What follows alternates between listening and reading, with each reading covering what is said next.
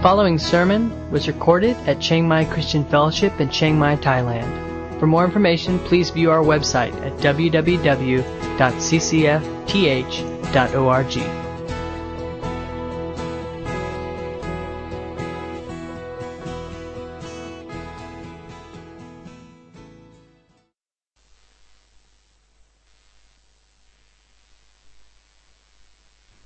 Should be on now. There you go. Hear it. We will be in Psalm 46 this morning. It's always good to be here. I think this is the second time I've actually preached here. It's about the fourth, fifth time we've come here for different types of training. Really enjoy it a lot. Really enjoy Tim and Denise and the hospitality and just the Thai people and so on. It's just been really, really awesome. So I want to read first, before we get into Psalm 46, I want to read out of Psalm 13 so if you want to turn there first, but we'll be mostly in Psalm 46. Let's pray as we begin. Lord, thank you so much for your word. I just pray, Lord, that it is your word that speaks loudly here this morning. Lord, that it touches us in real ways, that we begin to see who you are and who we are as a result, Lord, and it is a mirror to us to show us your glory, show us our finite nature, our need for you, and how big and large and majestic you actually are.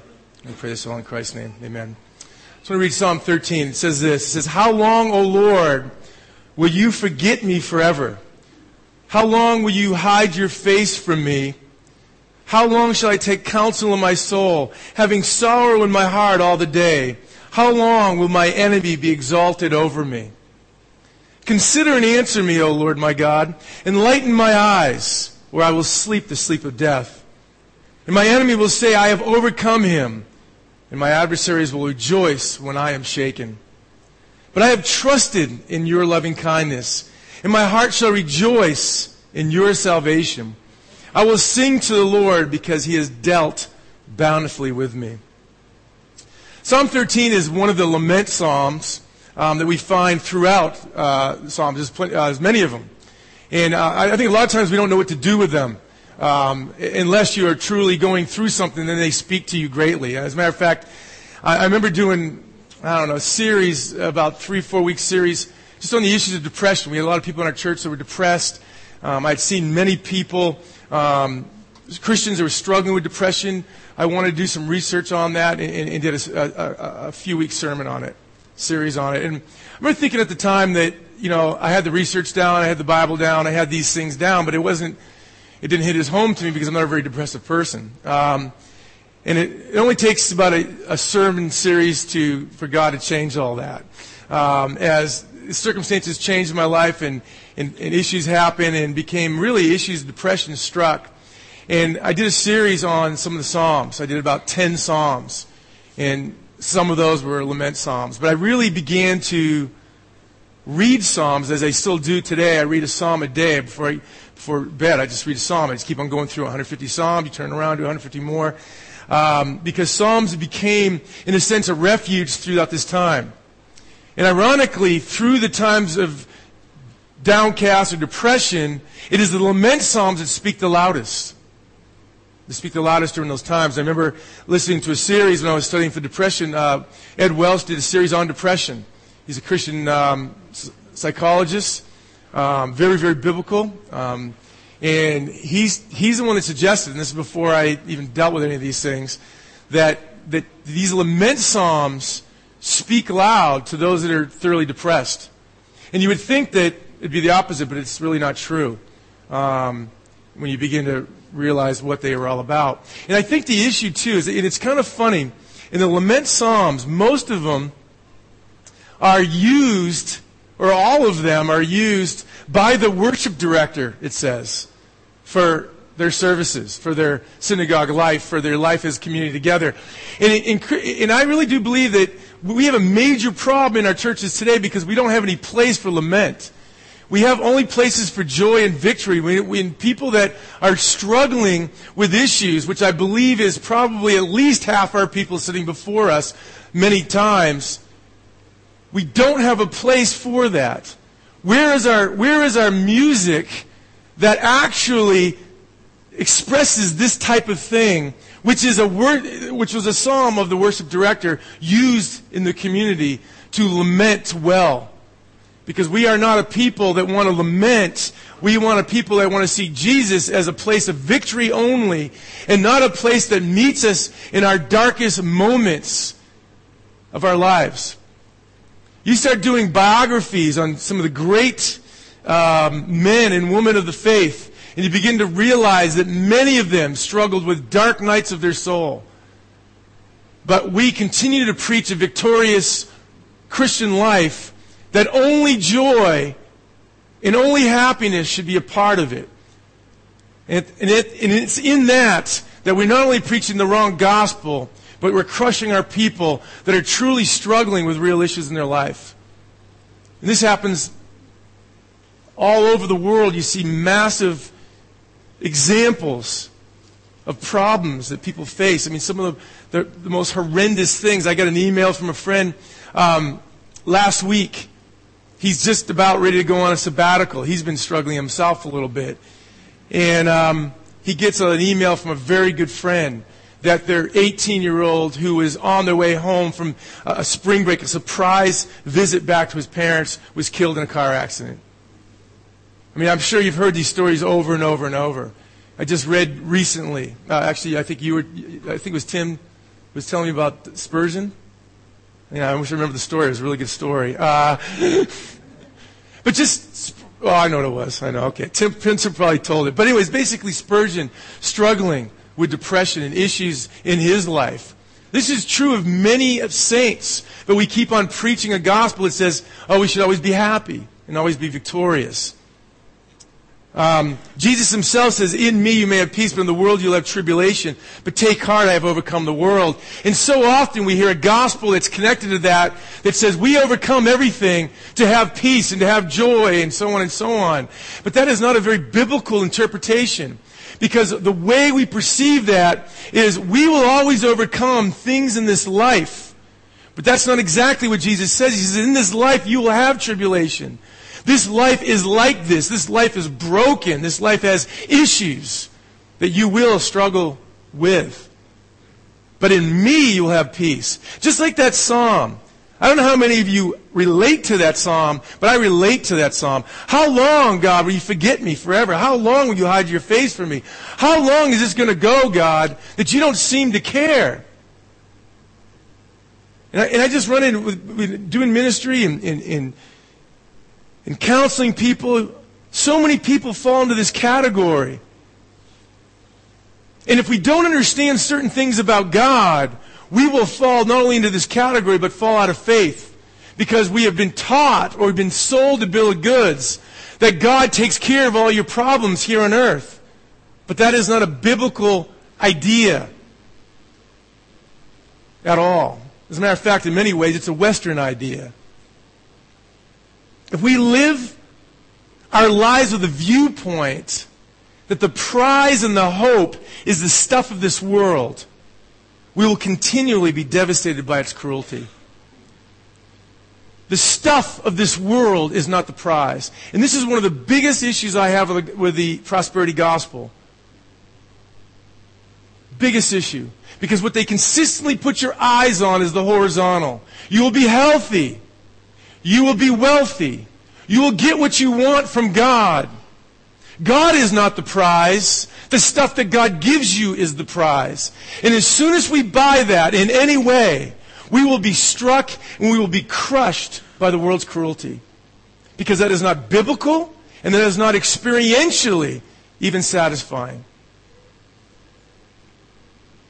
All too often our foundations, which often are on a sinking sand, and the goods we are hoping for are a product of idolatry and a desire for comfort rather than a hope in a God eternally. So today, as we look at our psalm today, we'll see that only God is our ultimate refuge and strength in our harsh times, and that peace comes to us not as removal of life's pain, but as a refuge in the midst of it. Peace comes to us not as a removal of life's pain, but as a refuge in the midst of it. Looking at verse 1, 46, actually 1 through 3, there's 3 parts, and actually it's broken up by the psalmist itself. And it is, if you look at in your verses, most likely in the top it says, for the choir director, the psalm of the sons of Korah. This is a song sung by the Israelites. Again, this worship idea of bringing in this concept of who God is in the midst of pain is hard for us to understand sometimes. But there's 3 parts, all broken up by ending with this idea of Selah in the Hebrew. No one knows exactly what the term is, but they believe it's some sort of stop, meditate, maybe an instrumental, something on that time. It's the idea is, here's some things to think about, now let's stop and think about it. And so the verses naturally break into 3 places, 1 through 3, 4 through 7, and 8 through 11. So let's look at the first one, a statement of faith, Psalm 46, 1 through 3. It says, God is our refuge and strength, a very present help in trouble. Therefore we will not fear, though the earth should change, and though the mountains slip into the heart of the sea, though its waters roar and foam, though the mountains quake at its swelling pride. Basically what you have here is this statement that sets the tone for the rest of this passage. This is the statement of faith. And the statement of faith is clear. I will not fear in the midst of all the calamity I see around me. I will take refuge in you because it's the only refuge I have. And this is truly a statement of faith. One of the biggest issues we have, and I know this is true with me, and I think this is where anxiety comes from and all kinds of issues, is the desire to control your environment. Okay, we're always in one way or another trying to control our environments. I mean, humans are great about it. We're trying to figure out all kinds of warning systems for disasters and all kinds of things so we can minimize pain. And of course, that's a good thing. There's nothing wrong with that. But we consistently, as humans, try to minimize our disasters and control the events of our lives. And when those events get out of our control, it causes a great amount of stress in our lives. Okay? Probably a classic for many of you and for any of us that are older is parenting. Okay? Think about it. We spend 18 to 20 years trying to control our kids' lives so our lives can be okay. But in reality, a lot of our parenting and a lot of that control is really the result of idolatry more than it is about a shepherding of a child's heart to love God and teach them about the majesty and beauty of Christ. It is controlling them so we will look good, so we will be a family, particularly if you're in ministry. Why do we have MKs and PKs? For good reason. Because pastors' kids are supposed to be perfect. So we need to control our kids to make sure that they look perfect. Until we realize that at about 13, 14, 15 years old, we can no longer control them. They are out of our control. And we have this huge rise of anxiety in our lives, and sometimes our children can be the source of our anxiety and not the blessing that Psalm 127 seems to promise. Okay? And this is the reality. All of a sudden, the world you're trying to control, wherever that world is, whether it's the world of work, whether it's the world of ministry, or it's the world of your family, you are no longer in control, and now your anxiety rises because we have placed those as idols in our lives. What gives us joy? What gives us satisfaction? What are the things that gives us our worth and identity? When we can't control those things, that is the place where we struggle the most in our lives, which causes anxiety and depression in our lives. Because we've created an idol out of certain things that are no longer delivering that joy or that peace or that identity we're looking for. Ministry is probably one of the biggest ones. It's a huge mistress. We do ministry in many ways to get some form of identity until the ministry is not doing well, until things aren't happening well. There's a huge amount of stress. As a matter of fact, right now, there was a study, I think it was the New York Times came out, no, it was USA Today, came out with a study, the number 2 most stressful vocation with the number 2 most suicides is the pastorate in America. Go figure that. The place of joy, the place of ministry, the place where we're supposed to go and help people to grow closer to Jesus. And then being in the ministry, of course, is a place that basically you should be joyful because you're so close to Jesus. Isn't that true? I mean, isn't that the idea? It's the number 2 suicide vocation in the United States of America right now. In Acts 29 alone, one organization with about 250 churches, we had 2 suicides last year in 2010. Many other stress issues. I will guarantee you that's a result of idolatry. This is what this ultimately is. I gain my worth. I gain my satisfaction through fill in the blank. Whatever that is and whatever you're trying to control is we ultimately are moving away from the only thing that gives us strength and refuge in the midst of these problems. And then you can fill in that blank with 1,000 things. Why is there a fair amount of idolatry in ministry?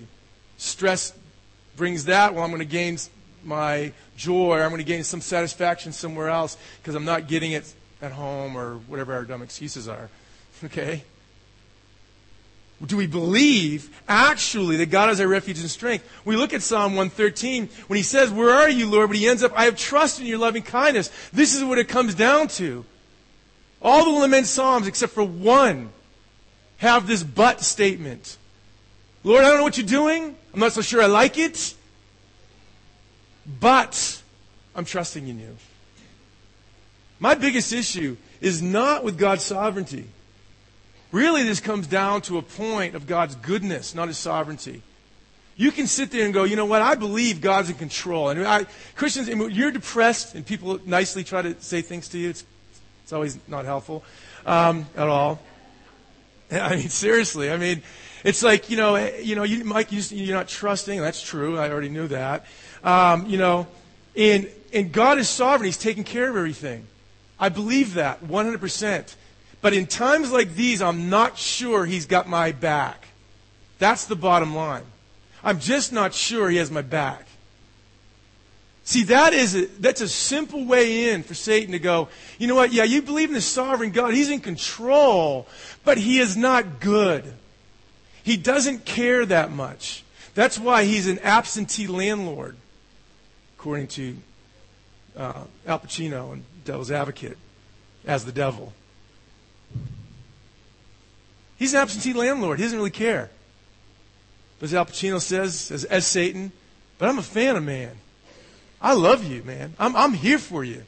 See, those words are true words. That's Satan going, where's God? Where's God in all this? And the psalmist says, he's my refuge and my strength, the very present help in trouble. Therefore, I will not have anxiety. I will not fear in the midst of this calamity. Why? Because I know somehow that not only is God present, but he is strong and he is good. And he is good. Anthropologists basically say that humans assuage their fears by creating gods. I don't think that's that far off the track. I think we've created all kinds of gods to deal with our issues in our lives. And they could be many different idols that we work towards. Many different things that become more important to us than the most important thing. And Satan's great at using things that are good. Your kids are good. Your family's good. Ministry is good. But when the good things become the ultimate things, they become idols that rule our lives. No longer is God our refuge and strength, but the thing that gives us worth, the thing that gives us joy or whatever, becomes that refuge. And we will run to it every time. And at this point, in fact, Jeremiah 2:13 is one of my favorite verses because I think it hits the heart of humanity right where it's at. He says, my people, he's talking about the Israelites. These are his guys. These are his people. This is the church. Because here's my people's problems. They've committed two evils. Evil number one is they rejected me, the fountain of living waters. And they've made for themselves cisterns, broken cisterns that can hold no water. It's a phenomenal imagery of who we are. When we reject the only source of life, we don't stop worshiping. We will create something else to worship.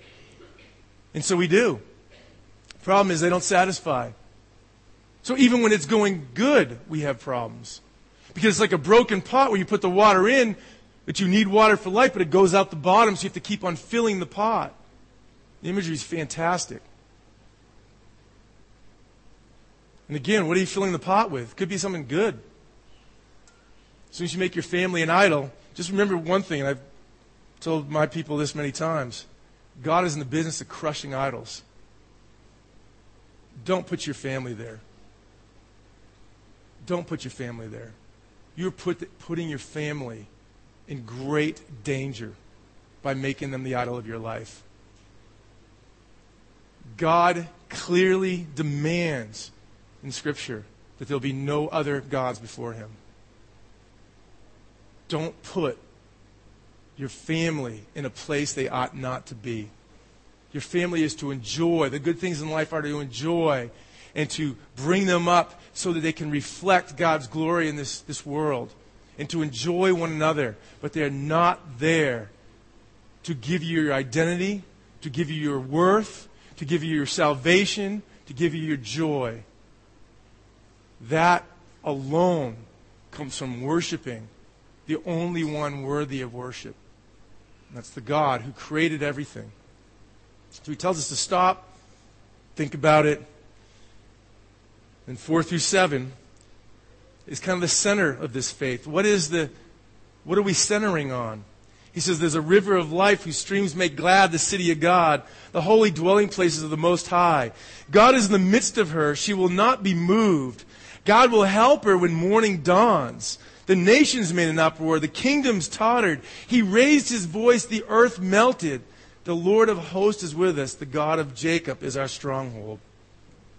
He begins off, he says, there's a river whose streams make glad, that bring joy in the city of God. And this imagery has been used all through Scripture, including Jeremiah 2:13. We rejected God, who is the fountain of living waters. This concept of streams as who God is to us, in a metaphor, in imagery, is all through Scripture.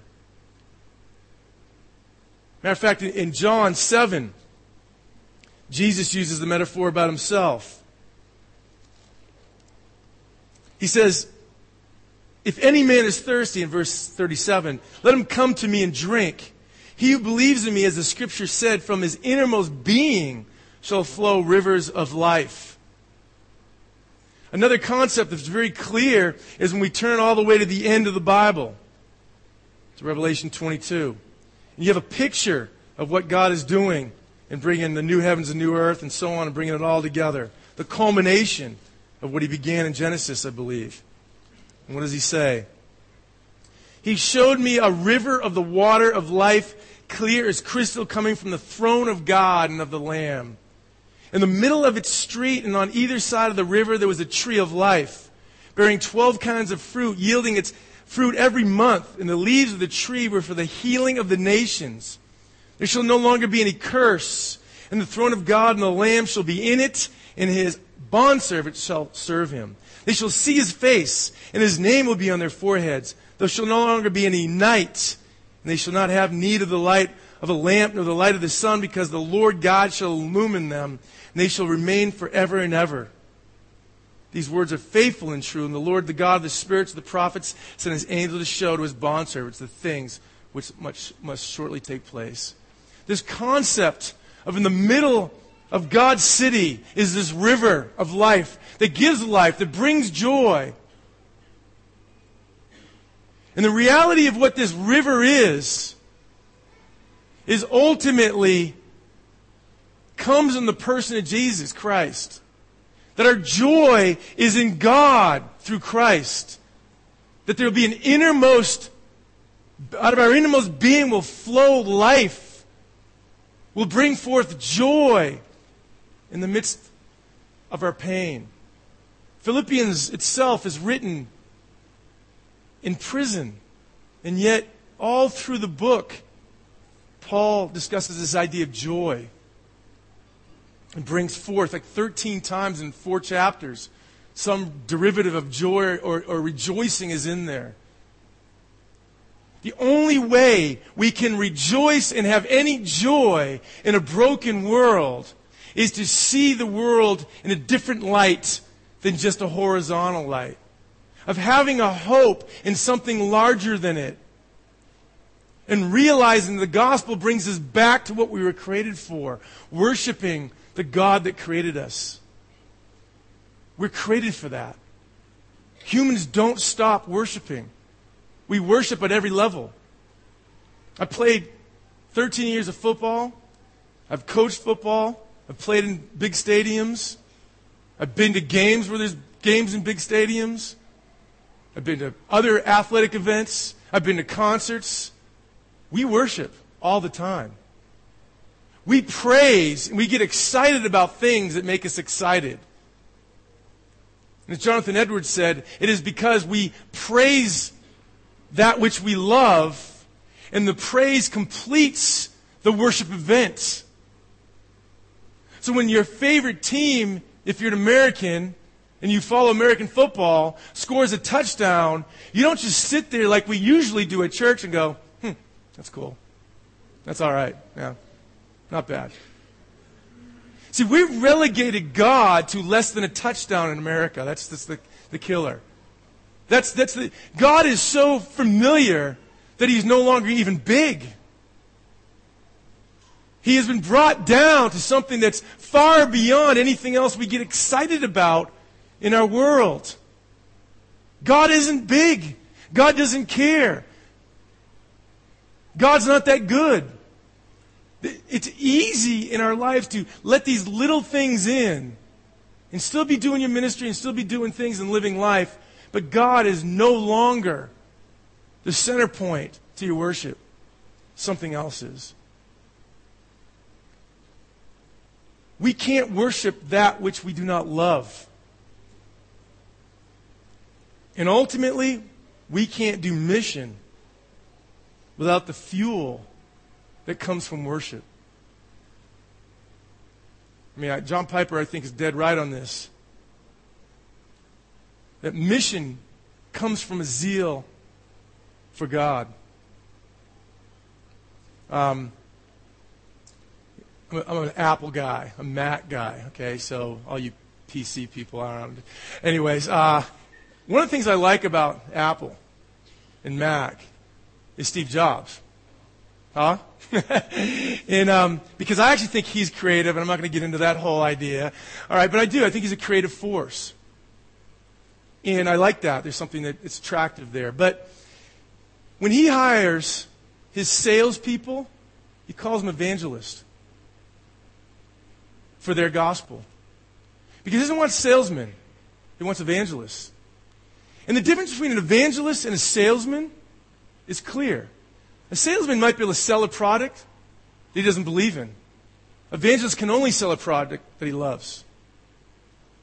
Evangelists want to speak about the product because they love the product. He wants to hire those guys. And when you walk into an Apple store, they're all evangelists. It's kind of weird, actually, okay?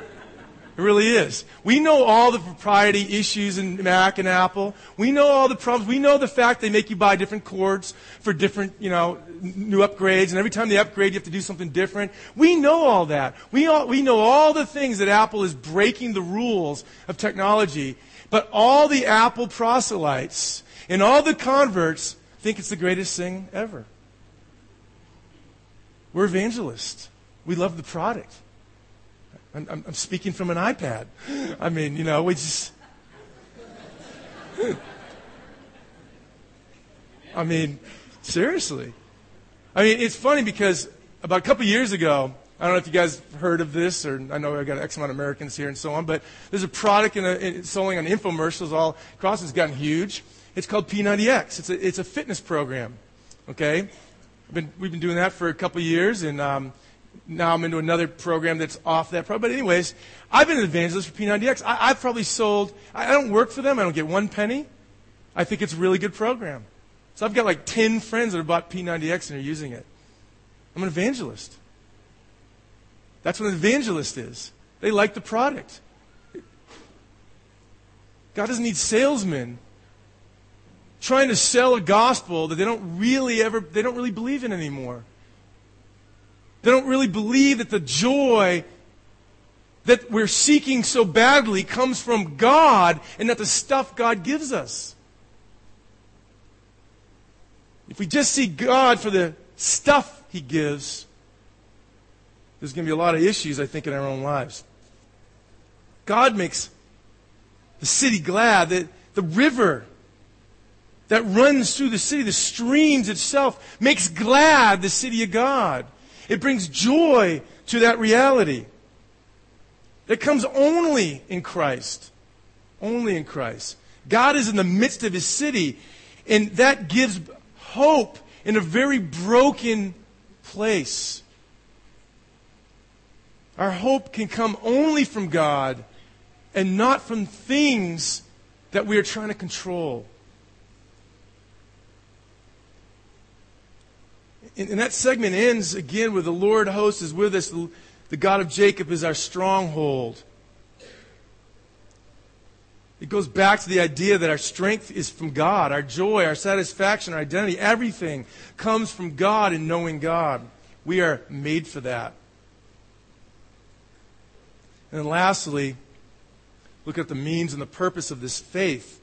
He says, "Come behold the works of the Lord who has wrought desolations in the earth. He makes wars to cease to the end of the earth. He breaks the bow, cuts the spears in two. He burns the chariots with fire. Cease striving and know that I am God. I will be exalted among the nations. I will be exalted in the earth. The Lord of hosts is with us. The God of Jacob is our stronghold." Now I love verses like this because he starts off as, "Come behold the works of the Lord."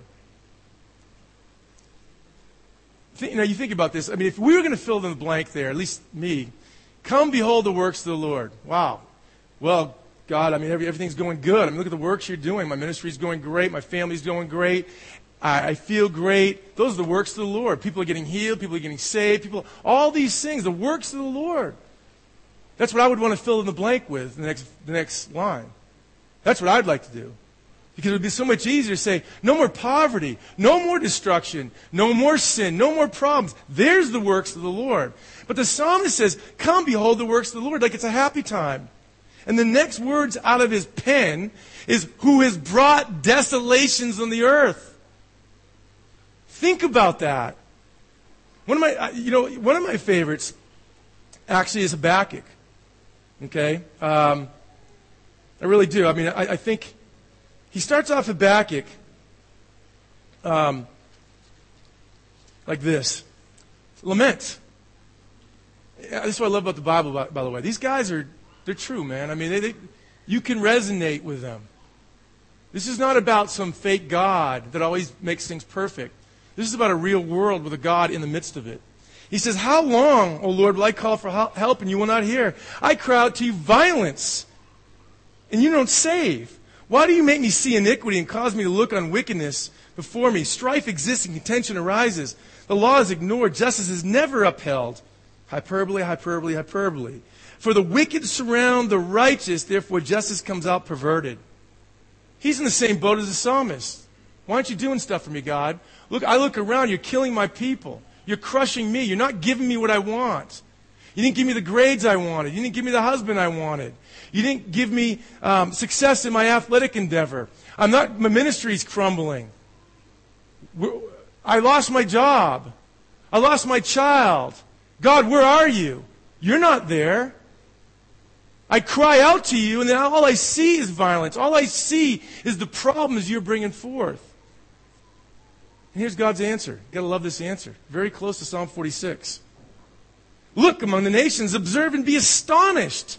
Wonder, because I am doing something in your midst." Oh, he's stopping the violence now. He's giving me what I want. My grades have improved. Okay? I'm now doing great in athletics. My ministry is fantastic. I'm raising up the Chaldeans, the fierce and impetuous people who march throughout the earth to seize dwelling places which are not theirs. That's not quite the answer I was looking for. All right? I was looking for something better than that. But see, we have a God that we've told ourselves is always going to put on our plate something perfect. And we don't realize that what God is consistently moving us to is Himself, not the stuff on your plate. But we have a whole gospel that says if you have God, you will get good things. And there's a truth to that. God is a God that blesses. God is a prosperous God. The question is, how does that work in real life, in real time, in the Bible? That's why I believe we have so much problems with the writings of Sam Harris and Richard Dawkins and Daniel Dennett and these guys. We don't know what to do with them because they actually open the Bible and write it on their pages, and we all look at it and going, oh my gosh, I can't believe God ordered the killings of thousands of people. That can't be the God that I got taught about in a flannel graph in Sunday school. That's not the God I know that's a God of love. Because we no longer have a God of wrath. We no longer have a God that's just as much as He is loving. So we don't know what to do with those guys. And so most of us just stick our heads in the sand and says, well, I don't know, I'm just not going to read those books. Because those are negative books. But those are books that people are reading. Those are books that some of our teenagers are walking away from their faith because for the first time they're hearing about a vengeful, wrathful God. And you go, where is that God in the Bible? Right in Daniel Dennett's book. We no longer know the God that we are claiming to serve and love. He is not vengeful. He is not mean. But He is just, He is righteous, and He is holy. As much as He is loving and gracious. So much so that God took on the wrath upon Himself for our being and for our salvation. This is the greatness of this God, that He's truly just, that the evil in the world will be judged. God will break the bows and the spears. He will crush the wars. He will stop everything. And He will judge evil for itself, including your evil and my evil. But the difference is it's not a sacrifice of some animal every day to appease this angry God. But this God who is just stepped onto the cross and took the penalty of His own justice in His own wrath that upheld, according to Romans 3, His justice. He says He does all this in Romans 3:25 to demonstrate His righteousness and His justice. Because God is just. Daniel Dennett and Richard Dawkins and Christopher Hitchens do not understand that. Because they are their own gods. They've created their own idols. But we are called to bow before the greatest God, the only God that exists, that have created us. And allowed the calamity for ultimately His glory and His pleasures. And then saved His people by taking upon His own judgment and wrath for our benefit. That's an incredible thing. But we've made it less than a touchdown. We've made it less than a score in a soccer game. It's no longer that important. As a matter of fact, it's being attacked so much. This idea of the cross is being attacked. And because it's being attacked, God becomes an also-ran. He's just another God amongst many other gods in this world.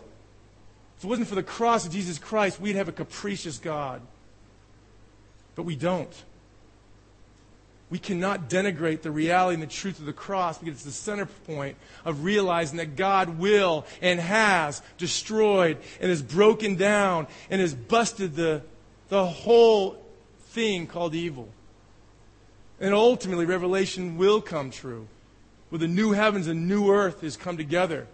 But in the meantime, He's brought forth His church to be a reflection of His glory to the nations. And that's why we exist in this broken world. He just ends as two key things. Psalm 46 here. Two key things. First, he says, cease striving and know that I am God. Here is the means to faith. Stop trying to control things.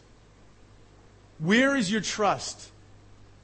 Is it in your control mechanisms, including religion, by the way? We can get really religious. We can fall in pretty easily into religious things to do. Very easily. And then think we're pretty spiritual about it. I believe that's the older son in Luke 15. And do you remember the older son's response to the father's grace? I've done everything for you. I've done everything you've asked. You can feel the finger in God's face. I've done everything you want me to do. And you have never given me a party. You've never done this for me. That's a guy ministering for God as an idol. Idols will always cause either bitterness or some form of self-righteousness. I'm better than you because I do. Or I'm really mad at God or somebody else because He didn't come through. Cease striving and know that I'm God. Quit playing the games. Quit trying to control every aspect of your life. And trust me. I am breaking the bows. I am ceasing the wars. I'm the only one that can. Open theism is a theism on the market right now I think is horrendous. It's the idea that God doesn't know the future. He can't really know completely the future. Then we don't have a God then. You're worshiping a really great guy. Because if I can't trust that God is ultimately has got something to plan and tomorrow He understands what's happening and He's got it, then we don't really have the God of the Bible. Who are we trusting? The means to this faith, this means is stopping striving and controlling. And the purpose is I will be exalted among the nations, I will be exalted on the earth. God acts for His glory. God's demand for praise is not in contrast to our desire for joy. Our desire for joy and happiness and God's demand for praise and glory work in concert with one another. God is the most glorious thing, therefore our worship goes to the highest thing we could worship, and we gain excitement and praise out of that, and joy when we praise the things we love. We are made for that. God will be glorified. God will be exalted. This is His purpose for everything He does. And that purpose is what ultimately gives us our joy. Seems kind of sometimes contradictory. Like if a person came up to you and said, you need to worship me. I hope you would not, first of all, but if they did, they're not worthy of that worship. So we think when God demands this in His glory, I've literally heard Christians say, well, that's kind of egotistic. There is nothing higher to worship. God's demand for praise is the root to our happiness.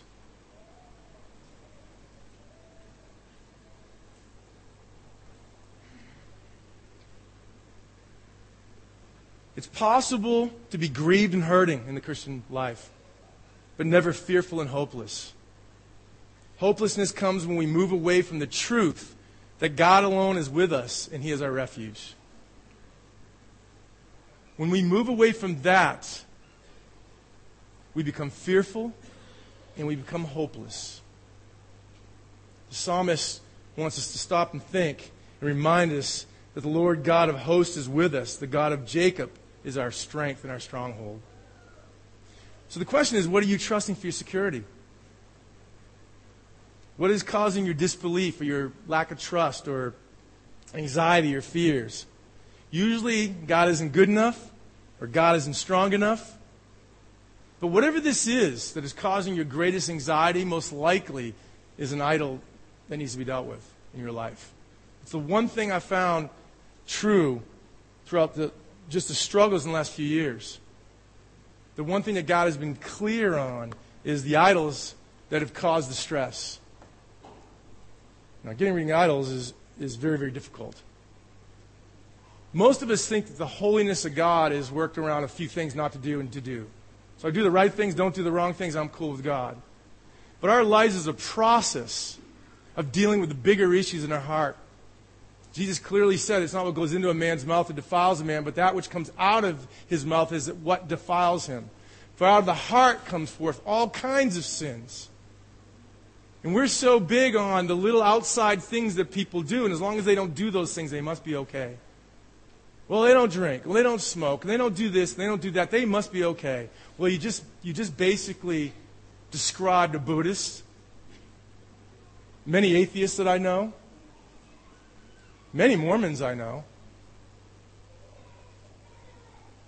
The route to righteousness is not you doing a few things or not doing a few things. The only route to righteousness is by Christ on the cross paying the penalty for your sins that we repent of, and we live a life of recognizing the largeness of that cross. I think a lot of us, and I usually have a diagram I didn't put up, just in closing, that if you can imagine a funnel, and one side of that funnel is God's holiness, and the other one is your sin. And there's a cross that begins this process in the beginning.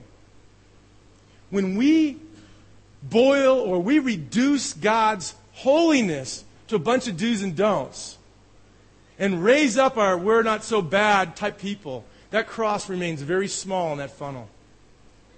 But the more we begin to recognize God's holiness in our sin, that cross gets larger and larger and larger on that funnel as we walk with Jesus. And I believe Romans 7 is right in the middle of that.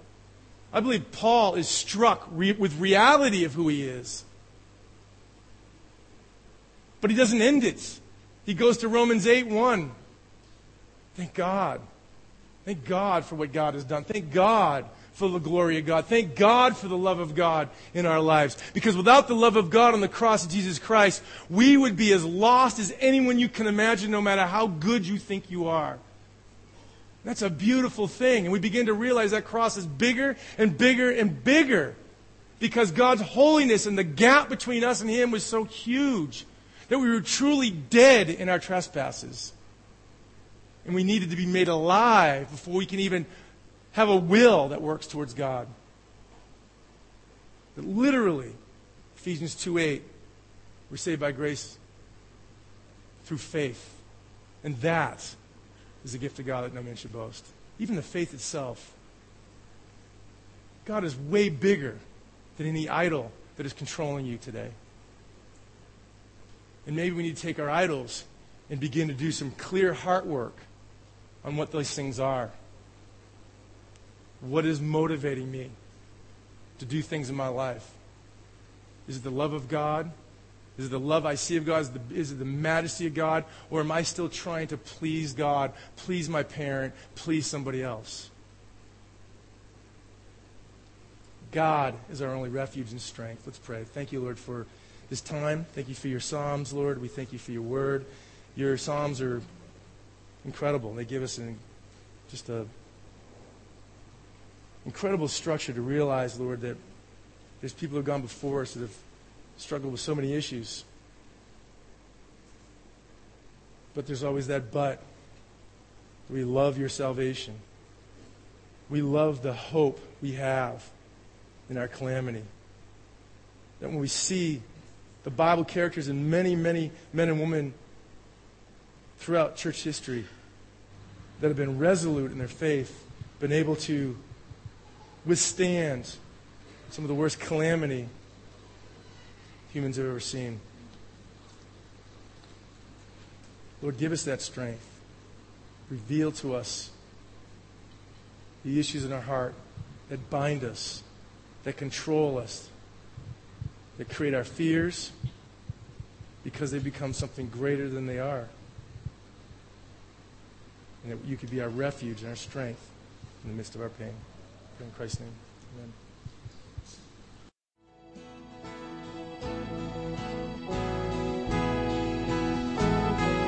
You've been listening to a sermon recorded at Chiang Mai Christian Fellowship in Chiang Mai, Thailand. For more information, please view our website at www.ccfth.org.